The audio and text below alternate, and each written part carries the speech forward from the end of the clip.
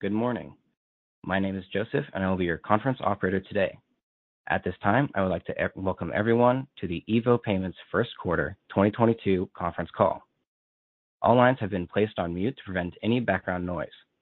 After the speaker's remarks, there will be a question and answer session. If you ask a question during this time, simply press a star followed by the number 1 on your telephone keypad. If you'd like to withdraw your question, please press star and the number 1 on your telephone keypad. Thank you. Ed O'Hare, you may begin the conference. Good morning and welcome to EVO Payments first quarter earnings conference call.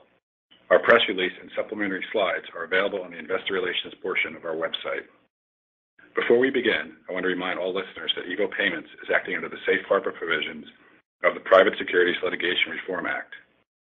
Certain statements in this conference call, such as projections regarding future performance, may be considered forward-looking statements within the meaning of the Act. Such forward-looking statements are subject to risks, uncertainties, and other factors which could cause actual results to differ materially from those expressed or implied by such forward-looking statements. For additional information on these factors, please refer to our press release and filings with the SEC.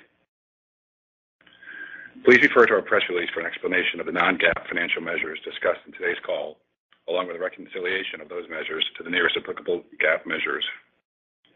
Today we discuss our first quarter results and overall business performance. Joining me on the call is Jim Kelly, our Chief Executive Officer, Tom Panther, our Chief Financial Officer, Darren Wilson, President of the International Segment, and Brendan Tansill, President of the Americas Segment. I will now turn the call over to Jim. Thank you, Ed. Good morning, everyone, and thank you for joining us today. In the first quarter, EVO demonstrated strong performance across our markets as we executed on our solid sales strategies to capitalize on the favorable macroeconomic trends across the Americas and Europe to grow the business. To begin today's call, I would like to acknowledge the ongoing tragic events in Europe following Russia's invasion of Ukraine in February. As you are aware, we have a very significant business in Poland, which shares its eastern border with Ukraine. Since the hostility in Ukraine began, over 3 million people have crossed the border into Poland, resulting in higher volumes across all verticals in our Polish market. Darren will provide more detail regarding the war's impact on our business later on the call. In the first quarter, the company demonstrated volume growth of 26% compared to the first quarter of 2021, which is the third consecutive quarter of volume acceleration. On a constant currency basis, revenue grew 23%, adjusted EBITDA grew 21%, and margin of 32% remained flat with the prior year. These results reflect our ability to execute on our well-established bank referral and tech-enabled distribution strategies across both Europe and the Americas, which includes growing our existing channels and a key focus on new capabilities and M&A activity. In our bank channel, we continue to make progress on our joint venture in Greece and have completed all the necessary actions to launch this business later this year upon receiving regulatory approval. Darren will further discuss our business in Greece later on the call. In our tech-enabled channel, we continue to sign referral partners and expand our capabilities across all our markets. Specifically in the U.S., we completed a native API integration to the Acumatica ERP system and now have 4 certified ERP integrations, which will grow our B2B business. As we move further into 2022, I'm excited about the sales momentum we have generated in the first part of the year and look forward to continued strong performance across the company. I am confident that we will be able to execute on our strategies and generate solid top-line and bottom-line growth for the company, given the diversification of the business, the cash-to-card tailwinds across our markets, and our significant M&A pipeline and capital capacity. I will now turn the call over to Darren, who will discuss our European business in more detail. Darren? Thanks, Jim. For the quarter, Europe's constant currency revenue increased 51% and volume increased 40%. These results were largely attributable to our strong sales execution across our bank referral and tech-enabled channels, as many COVID-related restrictions were lifted throughout Europe. Additionally, we also benefited from strong DCC volumes across many of our markets, which reflects the increase in cross-border activity during the quarter. As reflected in this quarter's financial results, we are experiencing broad-based growth across all of our markets and industry verticals. The strong rebound in economic activity is further evidenced by our continued new business wins from our bank and tech-enabled referral channels this quarter. In Ireland, for example, we signed the Gucci and Montblanc stores, in addition to the Select Group, which is the premium Apple reseller in Ireland and the UK. In Germany, we renewed and expanded our relationship with a large online clothing retailer, C&A, and will now process for this merchant across 22 countries in Europe. Further, we strengthened our portfolio in Poland and the Czech Republic as we signed new merchants via the respective cashless programs, which remained in effect in both markets.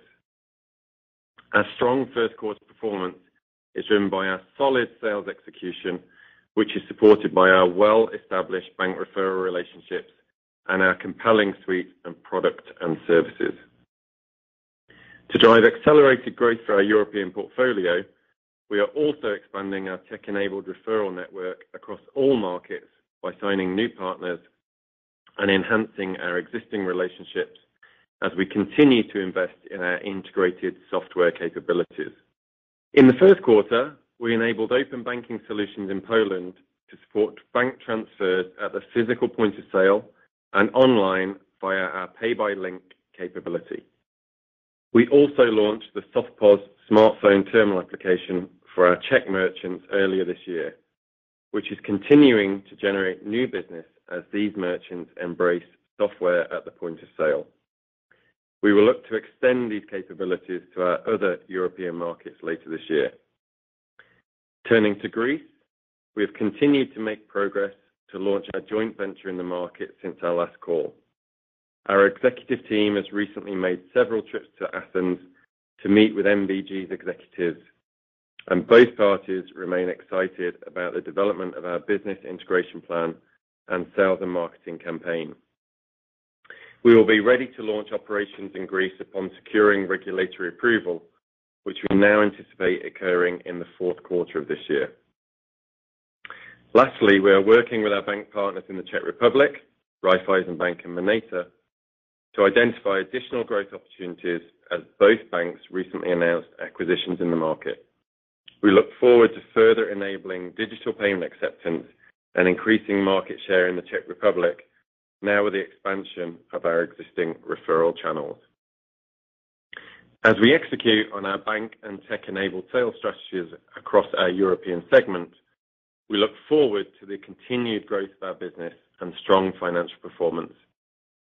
We're excited about the continued resumption of cross-border activity, including DCC, and the launch of our business in Greece, which will accelerate revenue growth for the segment. As we continue to expand our European footprint, we are also making additional investments in market-leading products and capabilities to enhance our market share and maintain strong growth in the region. Before I turn the call over to Brendan, I would like to follow up on Jim's comments regarding the crisis in Ukraine and its impact on our business. We have no merchants or third-party service providers in Ukraine or Russia. However, the war has indirectly impacted our Central and Eastern European business. As Jim noted, there has been a significant influx of Ukrainians into Poland and adjacent European markets, which has resulted in increased consumer spending since March, specifically in Poland. With regard to the sanctions placed on Russia, we have implemented certain system functionalities to prevent processing for Russian and associated Russian territory-issued cards. In Poland, we've also recently enabled our terminals to provide a donation option at the point of sale to allow our merchants and their customers to show their support for Ukraine. Further, we are working closely with our partner bank, PKO BP, to support Ukrainians in the market, demonstrated by our donation to the bank's refugee fund, our other charitable activity, and special thanks go to the significant efforts of our Polish employees who are offering significant support to the refugees and those adversely impacted by the war. We remain focused on enabling digital payments for all merchants and consumers in our European markets as we work to facilitate economic activity and the flow of commerce to assist this region during this extremely challenging period. I will now turn the call over to Brendan, who will provide an update on our Americas segment. Brendan? Thanks, Darren. For the quarter, the Americas constant currency revenue increased 9%, which reflects the segment's 11% volume growth in the quarter. These results were largely attributable to growth from our bank referral channels in Mexico and Chile and our tech-enabled businesses across all markets. Beginning with Chile, we demonstrated accelerated growth once again in the first quarter as we worked closely with BCI to accelerate our bank referral activity and continue to sign new e-commerce merchants via our Pago Fácil acquisition. We now have more than 10,000 merchants in Chile, less than a year since launching operations in the market, and our new merchant signings are accelerating month over month. In Mexico, consistent with previous quarters, we demonstrated mid to high teens volume and adjusted revenue growth of 18 and 15% respectively, driven by our bank referral channel as COVID-related restrictions abated and customers resumed in-store buying activity. Turning to the U.S., our tech-enabled channel is delivering strong results this year as we continue to expand and enhance our referral network and build out our products and capabilities to drive growth for this market. In the first quarter, our tech-enabled revenue increased 13% compared to the prior year, which reflects our ISV and B2B growth and strong momentum for our repositioned direct e-commerce business. In our ISV business, we continue to distinguish ourselves from our competitors in the U.S. by providing superior customer service and market-leading technology, which enabled us to sign new merchants and delivered strong financial performance in the quarter. In our B2B business, we continue to execute our organic sales strategy by forming new integrated payments partnerships that allow us to sign new merchants through a growing referral network. Most recently, we completed a certified native integration to the Acumatica ERP system, which has already enabled us to sign new customers. Further, this integration expands our opportunity to sign new referral partners who offer Acumatica products as part of their software offering. As the world's fastest growing ERP system, Acumatica has more than 8,000 customers and relationships with approximately 250 value-added resellers. Their customers represent nearly all industry verticals, including retail, construction and manufacturing, consumer services, among others. This is EVO's fourth proprietary integration to a scaled ERP solution since we entered the B2B market in 2017, and we are excited to build market share among Acumatica users as we continue to expand our suite of integrations to additional ERP systems. Many of our existing distribution partners in the B2B business already operate in the Acumatica channel, and this new integration should increase our penetration of those partners' customer base. Lastly, I would like to provide an update on the repositioning of our U.S. e-commerce business, which we announced on our last call. Since we expanded the capabilities of our B2B PayFabric gateway to process B2C transactions, we are continuing to sign a steady stream of referral partners across a range of industry verticals, particularly those that require subscription or alternative forms of recurring payment capabilities. These verticals, such as field services, healthcare, and veterinary, are underpenetrated compared to traditional retail e-commerce and will provide additional growth opportunities for our U.S. tech-enabled channel to complement our ISV and B2B businesses. I am pleased with the performance we are demonstrating in 2022 as we execute on our sales strategies across our markets. With that, I will turn the call over to Tom, who will cover the financials in more detail. Tom? Thanks, Brendan, and good morning, everyone. As previously noted, EVO delivered strong results for the quarter, providing a solid start to 2022. On a constant currency basis, revenue increased 23%, adjusted EBITDA increased 21%, and margin of 32% remained consistent with the prior year. These results reflect strong volume growth in the quarter, which increased 26% compared to 2021 and 32% compared to 2019, as lingering COVID-related restrictions were lifted in Europe and economic activity rebounded across all of our markets. With respect to segment performance, in Europe, our year-over-year constant currency revenue increased 51% and adjusted segment profit increased 82%. Our European performance reflects the widespread easing of COVID-related restrictions, which remained in effect during the first quarter of 2021. In addition, the increase in cross-border activity resulted in DCC revenue tripling compared to the prior year and increased more than 20% compared to pre-pandemic levels. In the Americas, year-over-year constant currency revenue increased 9% and adjusted segment profit increased 13%. Adjusted corporate expenses for the quarter increased $3 million, primarily due to the deferral of certain personnel costs in the first quarter of 2021 when COVID-19 was having a significant impact on our business. We continue to actively manage our costs to mitigate the inflationary pressure we're experiencing across our markets. Adjusted net income for the quarter increased 51% to $19 million compared to last year, and adjusted net income per share for the quarter was 20 cents, which increased 7 cents or 54% compared to a year ago. At the end of the quarter, diluted shares totaled 95 million, an increase of 1 million weighted average shares compared to the prior year. In the first quarter, capital expenditures were $8 million versus $11 million in Q1 2021. Of this amount, approximately 65% was for terminals as we continue to capitalize on the strong cash to card tailwinds and board new merchants.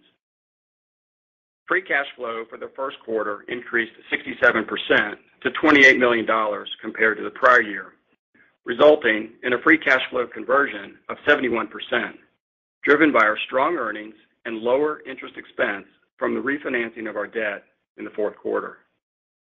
Our capital position remains extremely strong, with over $200 million of available cash and $200 million of capacity under our revolver. The generation of free cash flow and the active management of our balance sheet resulted in us lowering our leverage from 2.8 times a year ago to 2.0 times at the end of the first quarter. Turning to our outlook, 2022 is off to a good start, and we're encouraged by the recent business trends we are seeing across our markets. However, we remain cautious about the global economic uncertainty from the crisis in Ukraine, lingering supply chain constraints, and the recent surge in inflation.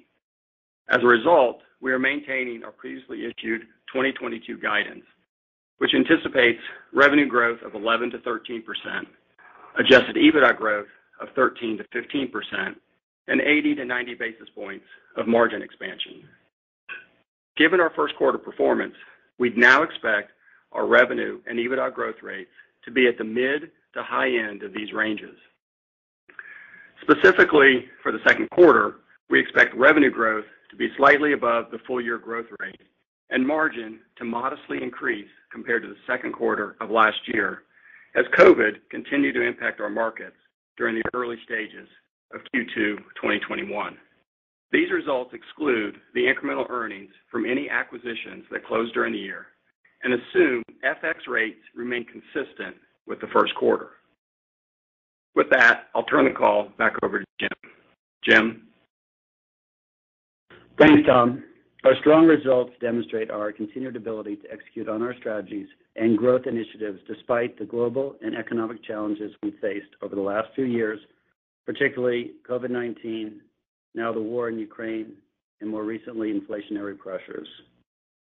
Across our developing card markets in Latin America, Central and Eastern Europe, and Greece, we remain focused on investing in technology-driven solutions to support card adoption. Domestically, we are building out our software solutions in key underpenetrated verticals, particularly B2B and e-commerce, to drive long-term revenue and EBITDA growth for our business. After more than 2 years since the onset of the pandemic, we are proving to be well-positioned for the recovery in consumer spending across Europe as cross-border travel and related DCC activity increases across the segment. Similarly, our new merchant sales have continued to accelerate as they respond to the increasing consumer demand for digital solutions at both the physical and online point of sale. Our adjusted EBITDA margin of 32% this quarter is up 400 basis points from Q1 2019, driving our continued high free cash flow conversion, yielding us substantial dry powder to drive increasing shareholder value. Both our margin and cash flow remain a key focus of our business as we continue to prioritize investments in our products and services and M&A opportunities to further accelerate our growth and expand our global reach. With that, I will now turn the call over to the operator to begin the question and answer session. Operator? Let's do this. Okay. Everybody. At this time, I would like to remind everyone, in order to ask a question, press star and then the number 1 on your telephone keypad. We'll pause for just a moment to compile a Q&A roster.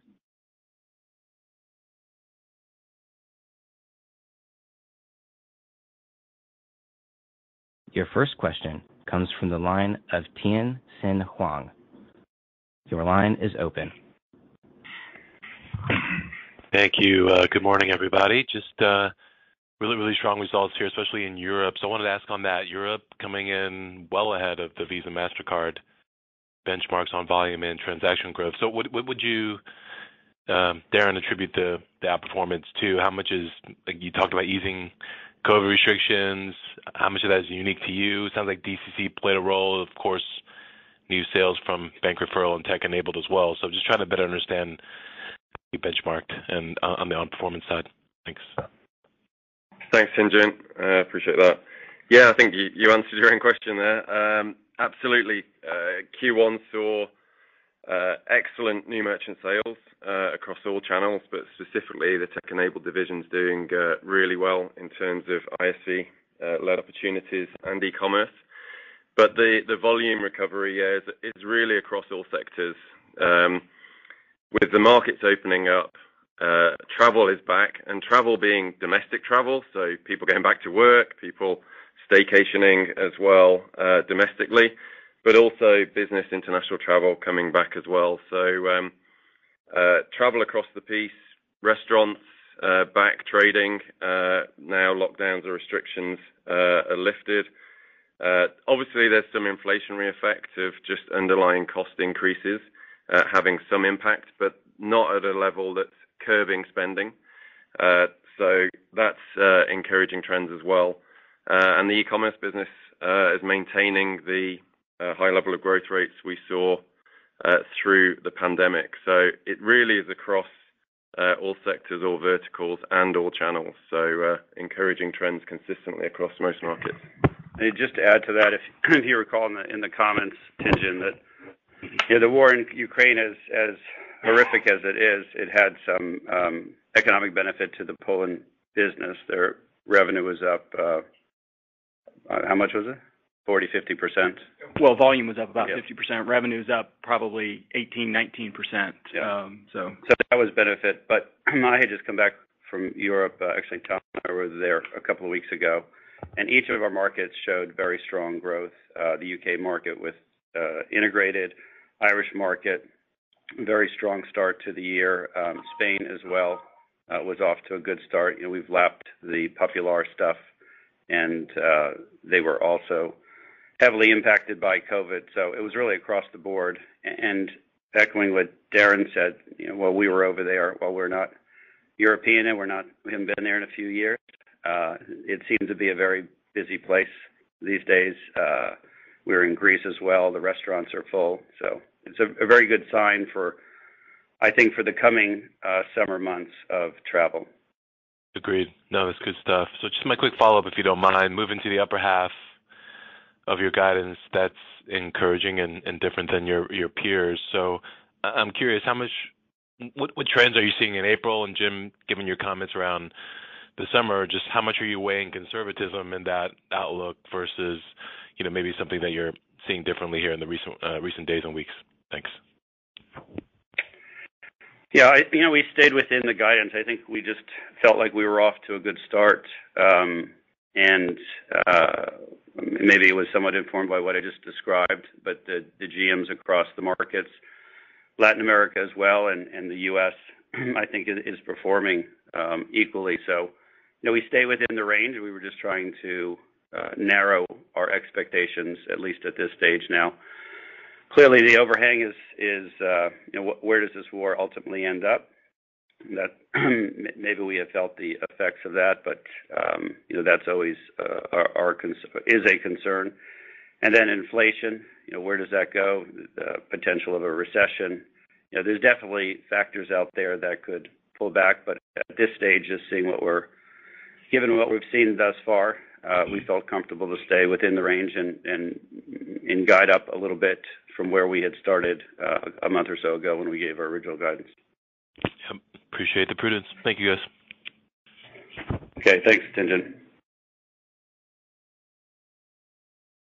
Your next question comes from the line of Ashwin Shirvaikar. Your line is open.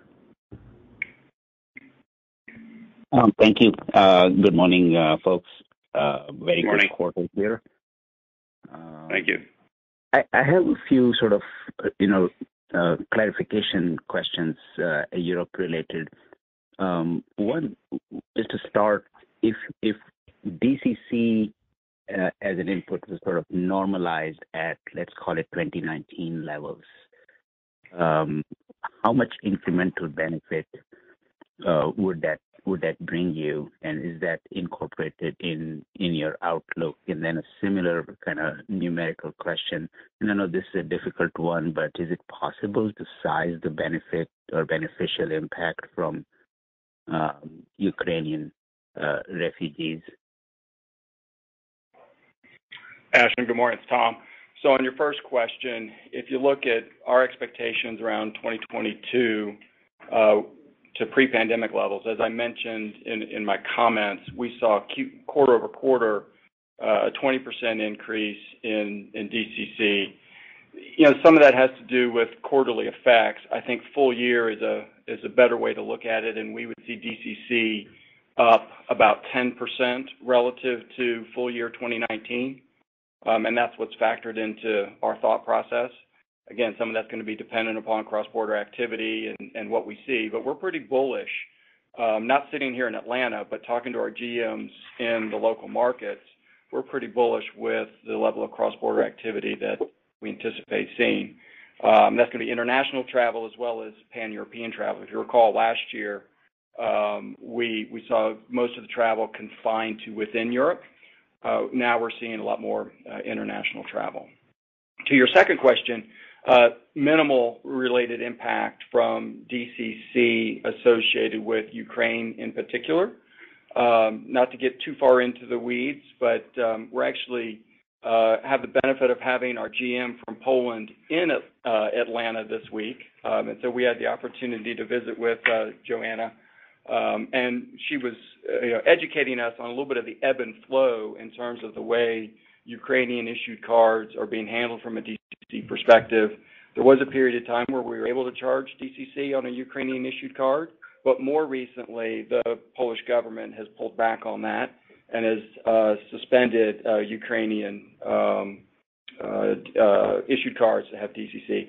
I don't know the percentage of our DCC volume that comes from Ukrainian issued cards, but I would venture to guess that it's pretty negligible. Yeah. Yeah, it's pretty negligible, Tom. To the point, the margin, Ashwin, that we charged on Ukrainian DCC was very modest against standard DCC margins, typically because the government guidance in Poland was really not to penalize already pretty penalized individuals.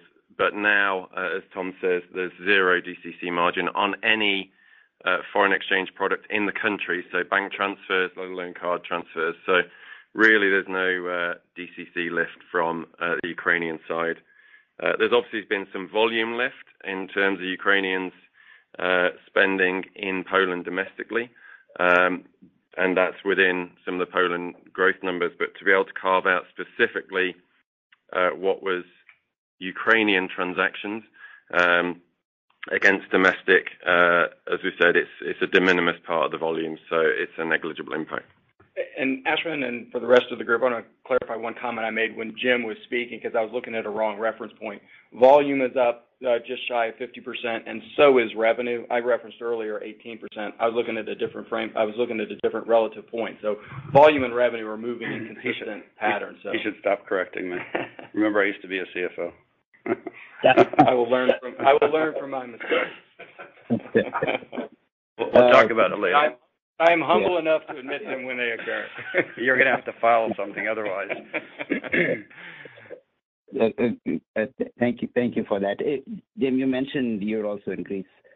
Is there any update on timing that you can provide, and given just the very good quality of your balance sheet, are there other countries you're thinking of already, or?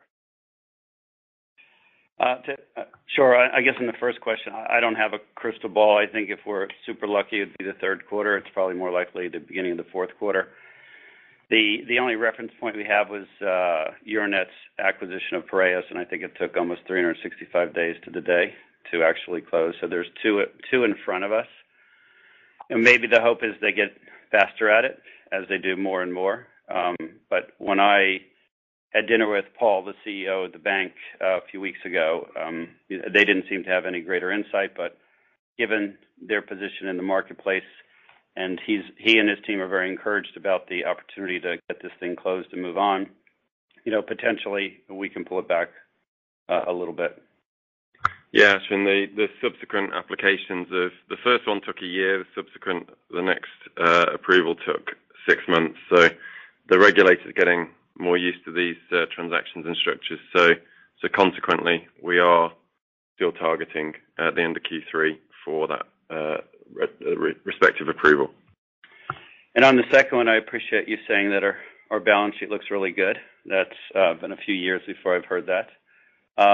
In terms of what countries, I think we're going to stay with the theme that you've seen. While we are across much of Central and Eastern Europe by virtue of following large customers out of Poland, I consistently encourage Darren and the team over there to look for bank partners just as a bigger wedge into the marketplace, just to have more presence in these very, very fast, high-growing markets.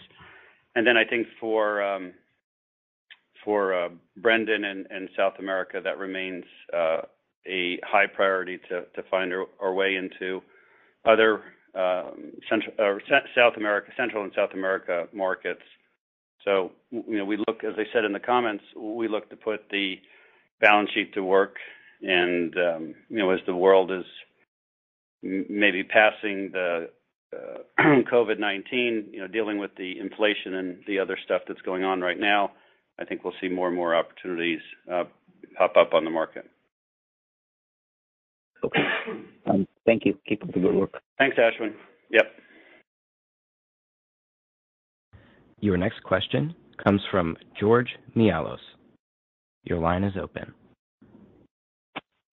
Great. Good morning, everyone, and thanks for taking my question. I guess first question, Tom, as it relates to the guidance and reiterating the 11 to 13 on the top line, given stronger, bigger FX headwinds, is the right way to think about it that on a normalized constant currency basis, you're basically growing, kind of call it 14 to 16%? That's what you're looking at, sort of a 3-point headwind, but the constant currency growth is considerably higher?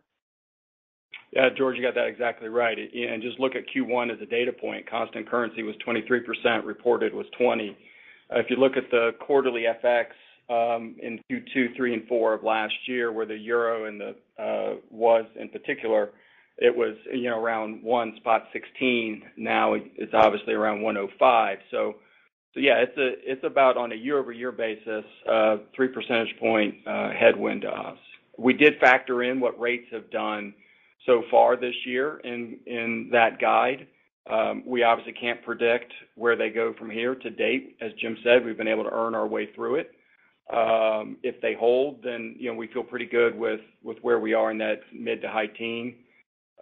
Keep in mind we only have 3 months in our rearview mirror, and there's a lot going on in the world, a lot of global macroeconomic inflection points with FX and inflation. COVID waning, consumer spending. Some people are talking about recession. All of these some are positive, some are negative. So, we felt like it'd be balanced for us to hold the line, signal where in the range we see things trending, and let another 90 days lapse before we revisit guidance. The other piece I'll give you just as way of information, you think about the construct of our business, about a third of an FX headwind or tailwind affects EBITDA. So while you get an impact to revenue, you also get an offsetting, not equally, but an offsetting impact to expenses. So not all of that flows through the bottom line. And the other piece of information to help you think about this, obviously about using round numbers, 40% of our business is USD. Peso is 20%. Zloty is about 20%, a little bit shy of that. Euro 15. And if you're keeping score, the residual 5 is in sterling in our UK business. So while the euro has taken a beating, the peso and the zloty have generally held in there, more the peso than the zloty, although the Polish bank has been quick to raise rates, which I think has been helpful to the zloty, so it hasn't taken as big a beating as the euro. So again, we take all of these things into consideration, and that's where we landed. But I'll end with where you started, and that is when we talk to our GMs in Mexico City and in Warsaw and in Madrid and in the UK and in Dublin, they're neutral to all of this. And what they talk about is what they're seeing with their merchant portfolio, with their volume growth, what they're seeing with transactions, and those core health indicators of the business, when you take the static of FX out, are very encouraging. Well, that's great. Really appreciate the color and the clear out performance. So I guess just on that point, two quick ones here. You mentioned obviously Poland up 50%, but it sounds like throughout all of Europe, the performance is exceeding your expectations. And then just quickly for Brendan, the 13% tech growth in the Americas. Do you happen to have a rough breakdown of ISV versus B2B? Thanks, guys, and congrats on the results. Yeah, I think you threw a couple in there, George. But yes, Europe overall is doing well. Poland was the leader of the pack, both in size. They have more of a tailwind from DCC, but all of Europe in terms of volumes, you saw on the slides that we distributed, that year-over-year volume growth for Europe was up 40% compared to pre-pandemic 44%. So it wasn't just an easy comparable. It was also up, four handle relative to 19. With respect to U.S., what you're seeing in terms of growth, ISV is leading the way. It was mid to high teens, B2B not that far behind. We've talked before about e-com being a little bit of a laggard relative to kind of that three-pronged mix of tech-enabled. But the businesses that we're investing in, we see them, in that low to mid-high teen kind of consistent growers. Quarterly, you're going to see some unevenness. So I think I'd be cautious about looking at things on a quarterly basis, particularly sometimes in these businesses where onboarding can be a little bit lumpy and things like that. But overall, ISV and was the highest grower, and B2B not far behind. Thank you.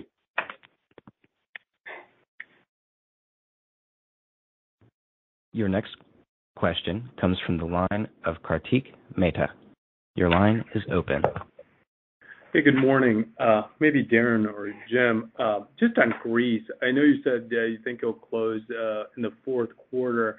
I'm wondering how much work can you do with your bank partner before it closes, and so that when you do close it, you're kind of up and running and ready to go? Thanks, Kartik. Yep, a lot of work. In summary, we've got a full team on it from Evo, and the bank is similarly doing exactly the same with senior exec steercos underway. So the next 2 months will be at a very granular level documenting all the bank processes, procedures, and products with a view to understanding exactly what they do, what the nuances are, what the kind of individual customer solutions are for major corporates, etc. Then mapping those to a business requirements set of documents for our build onto our Poland platform, and then commencing that build. So our goal is to not only be ready for new merchant boarding as soon as we can after close, but also ready for a platform migration as well of the existing portfolio in Greece. So there's a lot of work streams underway. There's been multiple visits there already. There's multiple visits planned over the next few weeks to really accelerate in the next 2 months a lot of documentary exercise. But while we'll have a lot of that work done, we're going to have to work. We'll still work with the bank for, I think the TSA is for upwards to 3 years, and typically, that's a contribution that the bank makes to the joint venture, just like the cost that we incurred to stand up our side of it is our contribution to the joint venture. So, we hope by next year, this time we've got it all dialed in, but it will be, I think, well baked by the time we close. And then just Brendan, on the B2B side, I think Tom said, I think you had mid-teens growth there, so that business continues to perform well. Is there a backlog of business there, or how you might measure the success of that business for 2022, and maybe what your outlook is for the year? Yeah, I mean, in terms of a backlog, as an example, one of the high priority items that we've been working on is, we acquired circa 70 SAP customers at the time that we bought the Delego business in Kitchener, Ontario. And as you recall, Delego specifically provides integrations to SAP ERP solutions. These are very, very big accounts, and they are a captive audience that are ripe for conversion. And so we've been aggressively pursuing those guys and the opportunities there. And adding a handful a year would prove to be enormously additive to the contribution margin of the overall business. We also have a portfolio of resellers that we've been signing. I think we signed 22 resellers in the last quarter, and those resellers all have back books of business. And the first order of business when you sign a new partner is not necessarily the next new merchant that the partner signs, but more a back book of business that again represents a captive audience where we would try and sell the merchant on our integrated payment solution. So, I think in terms of we sell to partners more so than individual merchants, and then the merchants sell, a bundled solution. And we talked a little bit about this yesterday at our board meeting. If we sign 22 a quarter, that to me would represent a very productive year. So I'm focused on partner wins as much as anything else. And then, I think, as we also talked about in the quarter, we finished a new integration with Acumatica. And, I think two encouraging things came out of that. We got that Acumatica integration done in 4 months. And as Acumatica was reviewing the quality of the code and the development work that our team, in particular the Suzo team, did, they were enormously impressed. And, I think the timelines that we achieved with them were, as I understand it, nearly unprecedented with the other partners that they've worked with. And Acumatica, as I said in my comments in the call, has a portfolio of 250 resellers now that we're going to be, actively pursuing for new relationships. And in fact, we've actually already boarded a couple of Acumatica customers, and, Acumatica has, I think, been impressed with how smoothly this has all gone. Which is to say, you look at the 22 partners we just signed, the 250 partners that are in the Acumatica channel. You talk about the 70 very large accounts at Delego, and I think there's a lot of fertile grounds for us to be hunting. And then I guess one final thought for you, which is to say, when we say we build an integration and it takes 4 months to complete, this is not like a screen scrape, which is what you would see some of our competitors do. This is a native integration where the payments acceptance resides within the ERP, and it completely automates the receivable collection process. So it shortens your working capital cycles, it limits your loss ratios, it limits the number of headcount that you need in the receivables department. We call this a native integration. And I think, not all integrations are created equally. And these are more complex and time-consuming to build, but I think we feel, and our customers tell us, that they're infinitely more user-friendly and applicable. So I think that's why we see us winning the type of business that we're winning. I think that's why we're experiencing the growth rates that we're experiencing. And the challenge in front of me and the two folks that run our B2B business is to continue to sign up another 22 partners every quarter and then continue to turn those partner relationships into fertile referral pipelines. Well, hey, thank you. Congrats on a very good quarter, Jim. Thank you, Kartik. Your next question comes from the line of Bob Natoli. Your line is open. Hey guys, it's Chris Kennedy in for Bob. Thanks for taking the question. Hey, Chris. Can you give us an update on Chile and kind of how that's progressing relative to your expectations? Sure. Hey, Bob. So Chile relative to expectations. We are in a very good spot as it relates to our sales cadence with the bank. So their CRM called Everest and our CRM called Mercury are now completely integrated, which is to say that the bank can board merchants seamlessly through their systems and it feeds into ours, and the boarding process is now completely automated. So we went from a business that was boarding, obviously 0 merchants at its infancy, and today, we did, I think, 1,300 last month and 1,400 the month prior. So this has now become a very, very active sales pipeline for us. We are also focused, obviously, on some large corporates, which are chunky and can take time. And in particular, we're in a conversation with 2 of the very largest merchants. And when I say very largest, 2 of the top 5 in the entire country. And I'm very optimistic, and I thought that we were likely to have those already in the fold at this point. And we are remaining in pilot today. And that's why I didn't talk about them in my remarks. But we're in a good spot. We're also, I think, building a very capable team down there. And are probably a little bit ahead of where I expected to be on the hiring front. I think we now have 40 folks locally.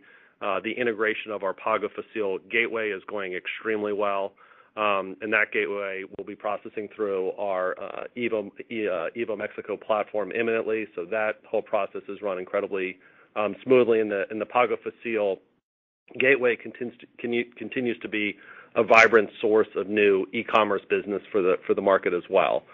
So overall, I feel exactly about the opportunity set as I did before. The market remains strong, the economy locally remains strong, and in the case of BCI, we have an incredibly engaged bank partner that is very committed to the success of the JV.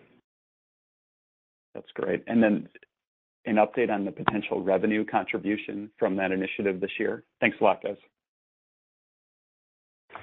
Hey, Chris, it's Tom. So, obviously we're ramping, so this was a little harder to predict, as Brendan said, time of onboarding and things like that. Our expectation is by the end of the year, the business is a $10 million run rate business. The margins would be probably around 25%. That's not the long-term margins of the business. We're adding costs down there to continue to support the growth that we're seeing, particularly on the customer-facing and merchant support side. So I think longer term, obviously the revenue will outpace the fixed costs that we're having to add at the outset. But that's kind of right now where we see it, is kind of at a 10 million run rate and a 25% margin as we exit the year. Great. Thank you. Thank you. Your next question comes from the line of Andrew Jeffrey. Your line is open.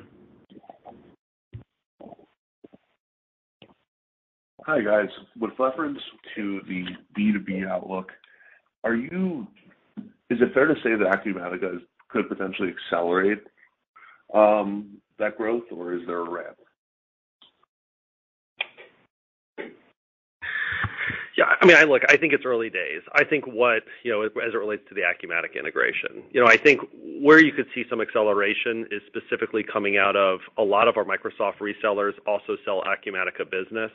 And these are merchants or partners with whom we already have a very active relationship. And so to the extent that we can get a greater share of their wallet because our addressable market is, represents a larger portion of their customer base, I think there could be some near-term wins there. And that's why we've, already boarded a handful of merchants in the channel, in the early days of the integration. But I think the second piece or the second source of acceleration is potentially what we actually learned coming out of this, which is that building ERP integrations is a very viable strategy for us. We've been focused on buys. We bought Notice and Delego, as I've talked about on many of these calls. And I still think there are things for us to buy, and we remain actively hunting for similarly situated businesses in new ERP ecosystems or furthering our penetration to existing ERP ecosystems. But there are some very large ERPs with very large addressable markets that where buying is less an option. And what we've seen out of the product team in Anaheim and the development team in China, I think confirms our view that building is a completely viable strategy, as I just said. And I think in totality, we're building a layer cake. We're building we're broadening a distribution funnel, and every incremental ERP represents more net new merchants. And I think in the aggregate, you'll see accelerating growth in the business more broadly.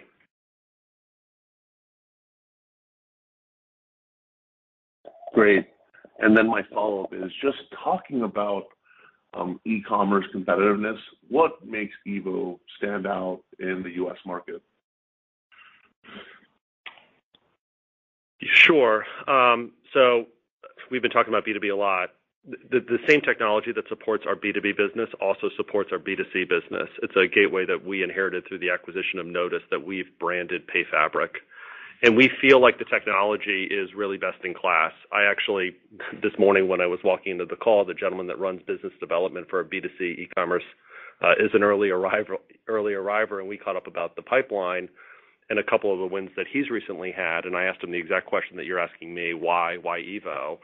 And it's service and technology. The integration, the documentation that we hand these partners as they're integrating to our gateway, it's proven to be completely seamless and very low lift for these guys who have very limited development resources. So time and effort are at a premium for them. And then we go to market with them and represent incremental revenue for partners that today don't recognize material revenue out of the channel. And as we work hand in glove with their sales forces, as they sell their product, we sell ours. We have on-site meetings with them. We align on marketing collateral. We expose our marketing resources directly to them in a very open way. The feeling of partnership, I think, runs deep. So in any event, we're leading with service and technology. And in the early days, based on wins that I'm seeing thus far, that's proven to be a winning strategy.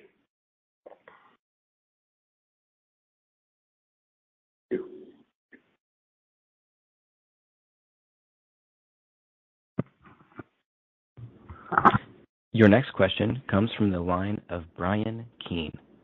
Your line is open. Hi, good morning, guys. Hey, Brian. I guess the first question for Brendan, just how's the U.S. business doing ex B2B and e-com versus your expectations, just thinking about integrated and direct? So the ISV business, I guess, so you're asking me to talk about ISV and direct specifically, is that correct? Yeah, exactly. Just, what's the trajectory for that, and is it tracking? I know that's been a area of focus to turn that business a little bit as well. Sure. So the ISV business had a very good first quarter. We've done some changes in the sales organization there, and the energy around the building has never been better. I've sat on a couple of business reviews in the last couple of months with the operations team, and we seem to be hitting on all cylinders there. We have an annual operating plan that's very metric focused, and it focuses very specifically on things like gross ads and attrition and all of that stuff. And we have been, right on plan in terms of gross ads each of the last several months. The attrition numbers are low. We've stood up a new retention team that's highly focused on saves, saves, and and they seem to be hitting plan. The partner quality, we had a big conference with one of our most important partners down in Orlando last month. The conference was super well attended, and I think, I spoke to the founder of the business there, and he was super encouraged with both the way his business outlook looks, which is super germane to ours, and then through the support and partnership that he's getting from Evo.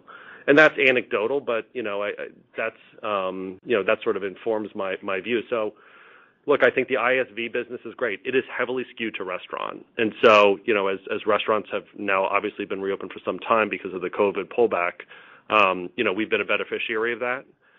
Inflation is something to watch there. Is there a point at which inflation starts discouraging folks from going to the restaurant? I'm certainly not seeing it in my personal life. I live in New York and go out to restaurants, and they seem to be, mobbed. And that was, Jim's and Tom's experience, walking around Europe, and it's been the same in my travels around the U.S. I've been on planes quite a bit recently, and it's everywhere I go.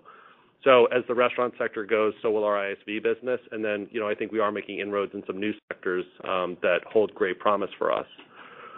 Specific to direct, we reorganized our direct business and gave it all to our team up in Montreal. The team in Montreal has put up exceptional results for the entire period during which we've been working with them. And to be clear, the Montreal business has been selling into the U.S. for more than 15 years. It just happens to be located just north of the border. But they have been putting up more than 600 mids a month, which in our lexicon is pretty phenomenal success. But the direct channel is always it is what it's always going to be, which is there are roughly 7 million card accepting merchants in the U.S. and I think rough numbers, a third or 40% of them have an integrated solution today. And integrated is taking an increasingly large percentage of the aggregate pie. So integrated is growing at the expense of what we call direct, which is terminal next to a cash register. But if you still have 60% or 65 or 70% of 7 million card accepting merchants focused on a terminal and a cash register, that's a very, very large population of merchants that represent potential wins for us. And the good news for our business here in the U.S. Is it's relatively small when compared to our peers. And there's a lot of business in the direct channel, in that addressable universe more broadly, that aren't our customers today that we can go get. And we've got a very competitive solution. We price fairly. We deliver what I consider to be best-in-class service. And so while I don't think that's ever going to be a bellwether of the U.S. business, it's an enormous source of cash flow for the company that allows us to then reinvest in super high-growth markets like what Darren is focused on, in his comments on Greece, or, what I've been talking about with respect to our activities in Chile. Got it. No, that's a helpful update. Thanks for that. And then just one follow-up for Darren. As open banking takes place in Poland, what's the change of economics to EVO for open banking? Just thinking about a card transaction versus an open banking transaction. Sure. It's a real opportunity, Brian, in terms of open banking really is taking place for the online side, is where we're seeing the trends coming initially. An open banking transaction at point of sale, so card present, has much more kind of physical friction over tapping and going with a card payment. So it's a real opportunity upside. Essentially, we're taking a routing cost for the bank transfer capability. So economically wise, it's an upside opportunity in that today in that online space, essentially the payment is either cash on delivery or a pay by link method, which is pretty clunky back to, again, a bank account transfer. So in the cash and the pay by link, we typically wouldn't partake in the economics, whereas an open banking transaction, we do because we're the routing agent for our partner bank. So it's a slick user experience. It's why it's getting traction in the online space. So we will partake in more of the economic pool as we see kind of the transition from the old legacy pay by link or cash on delivery type models. So we see as a tailwind, yet to be seen what the consumer adoption will be and how rapid it will be, but we're seeing significant potential growth there. Great. Thanks for taking the questions. Thank Thank you. Again, if you'd like to ask a question, press star, then the number 1 on your telephone keypad. Your next question comes from the line Ramsey El-Assal. Your line is open. Hi, guys. Thanks for squeezing me in here. I appreciate Hey, it. Ramsey. I had a question on Poland and how we sort of think about Poland, incorporating Poland into our models. I think the Q1 impact was more towards the end of the quarter. The question is, do you expect more of a lasting step up in volumes given the influx of like a new populace there as we move deeper into Q2 and beyond, or should we think about it more as like a one-time kind of wave that will subside, in the not too distant future? What are you seeing, I guess, most, in the most kind of recent quarter to date view? Hey, Ramsey, it's Tom, and I'll be glad to, phone a friend here from Darren or Jim for any help on this. But, I think we're at an inflection point, so it's hard to predict. We've clearly seen an uptick because of what's going on in Ukraine. Whether or not those 3 million people that have moved into Poland stay there permanently remains to be seen. But when you look at the destruction that's going on in Ukraine, it's unlikely that they go east anytime soon, even if the conflict subsides. So I think our expectation is that Poland would continue to be a very strong market for us. As I said, the zloty makes up a little under 20% of our business. Our bank partner there, we have an extremely strong relationship with. They have over 30% market share. And so all of those factors, I think, point to us being, pretty strong on the market. See if others want to add on any comments. Beyond Poland, though, so I don't know that we know how many people stay or return and when this will end, but I think as long as they're there, I think culturally the two countries are fairly well aligned. And I think the Polish people in particular have been incredibly welcoming to bring them into the country and find them jobs and, put them in, be able to continue to live while that conflict continues to go on.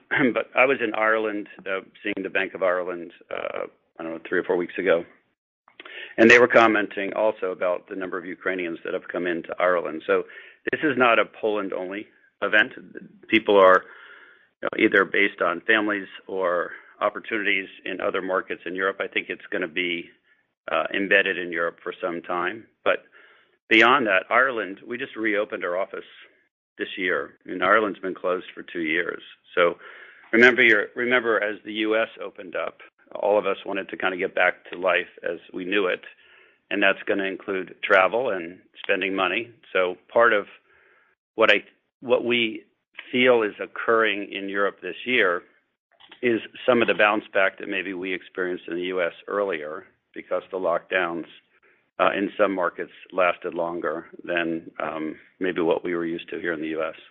And just to complement that, what we've seen, Ramsey, in the first quarter is kind of record new merchant sales. So we're seeing merchant growth. Talking to our merchants, kind of they're maintaining their forecasts for the year. They're not forecasting a downturn with a short-term lift of Ukrainians in and then out. And then also, when you look at some of the volume mix we're seeing, as I said, it's domestic spending, but also what complements or supports the DCC traffic is Germans crossing the border and buying gas in the many gas stations that we have.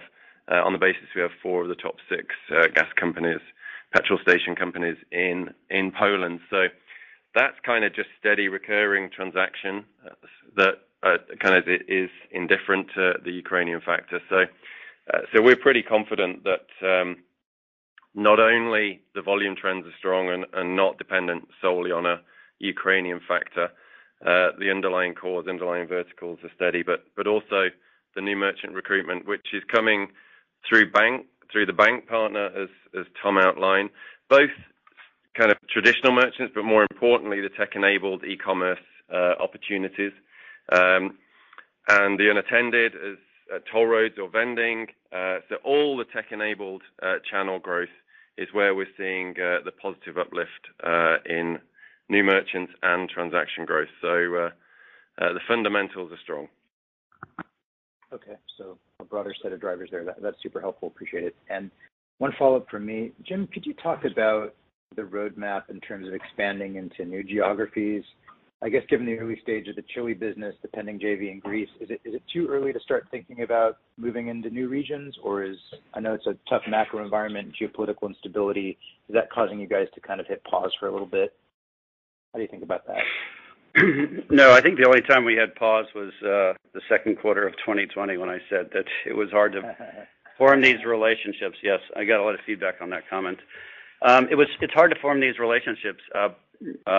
Greece is a 20-year exclusive relationship, so to be able to put one of those together, you actually need to be with the people, have lunch, dinner, and get to know each other beyond just negotiating contracts. So now that travel and fortunately the mask mandate, at least for the time being, is lifted, I think travel is going to only accelerate, and banks who went through this the last 2 years without really digital solutions and don't have an easy pathway to build it in-house, which is almost always the case, are going to be looking for partners. And we're not slowing down at all. It's a constant focus of the entire executive team to look for opportunities in new markets. We have a team dedicated full-time pursuing that, and they're very enthusiastic about the opportunities that we're currently seeing already come up in the market. Got it. Thank you very much. Okay, thank you.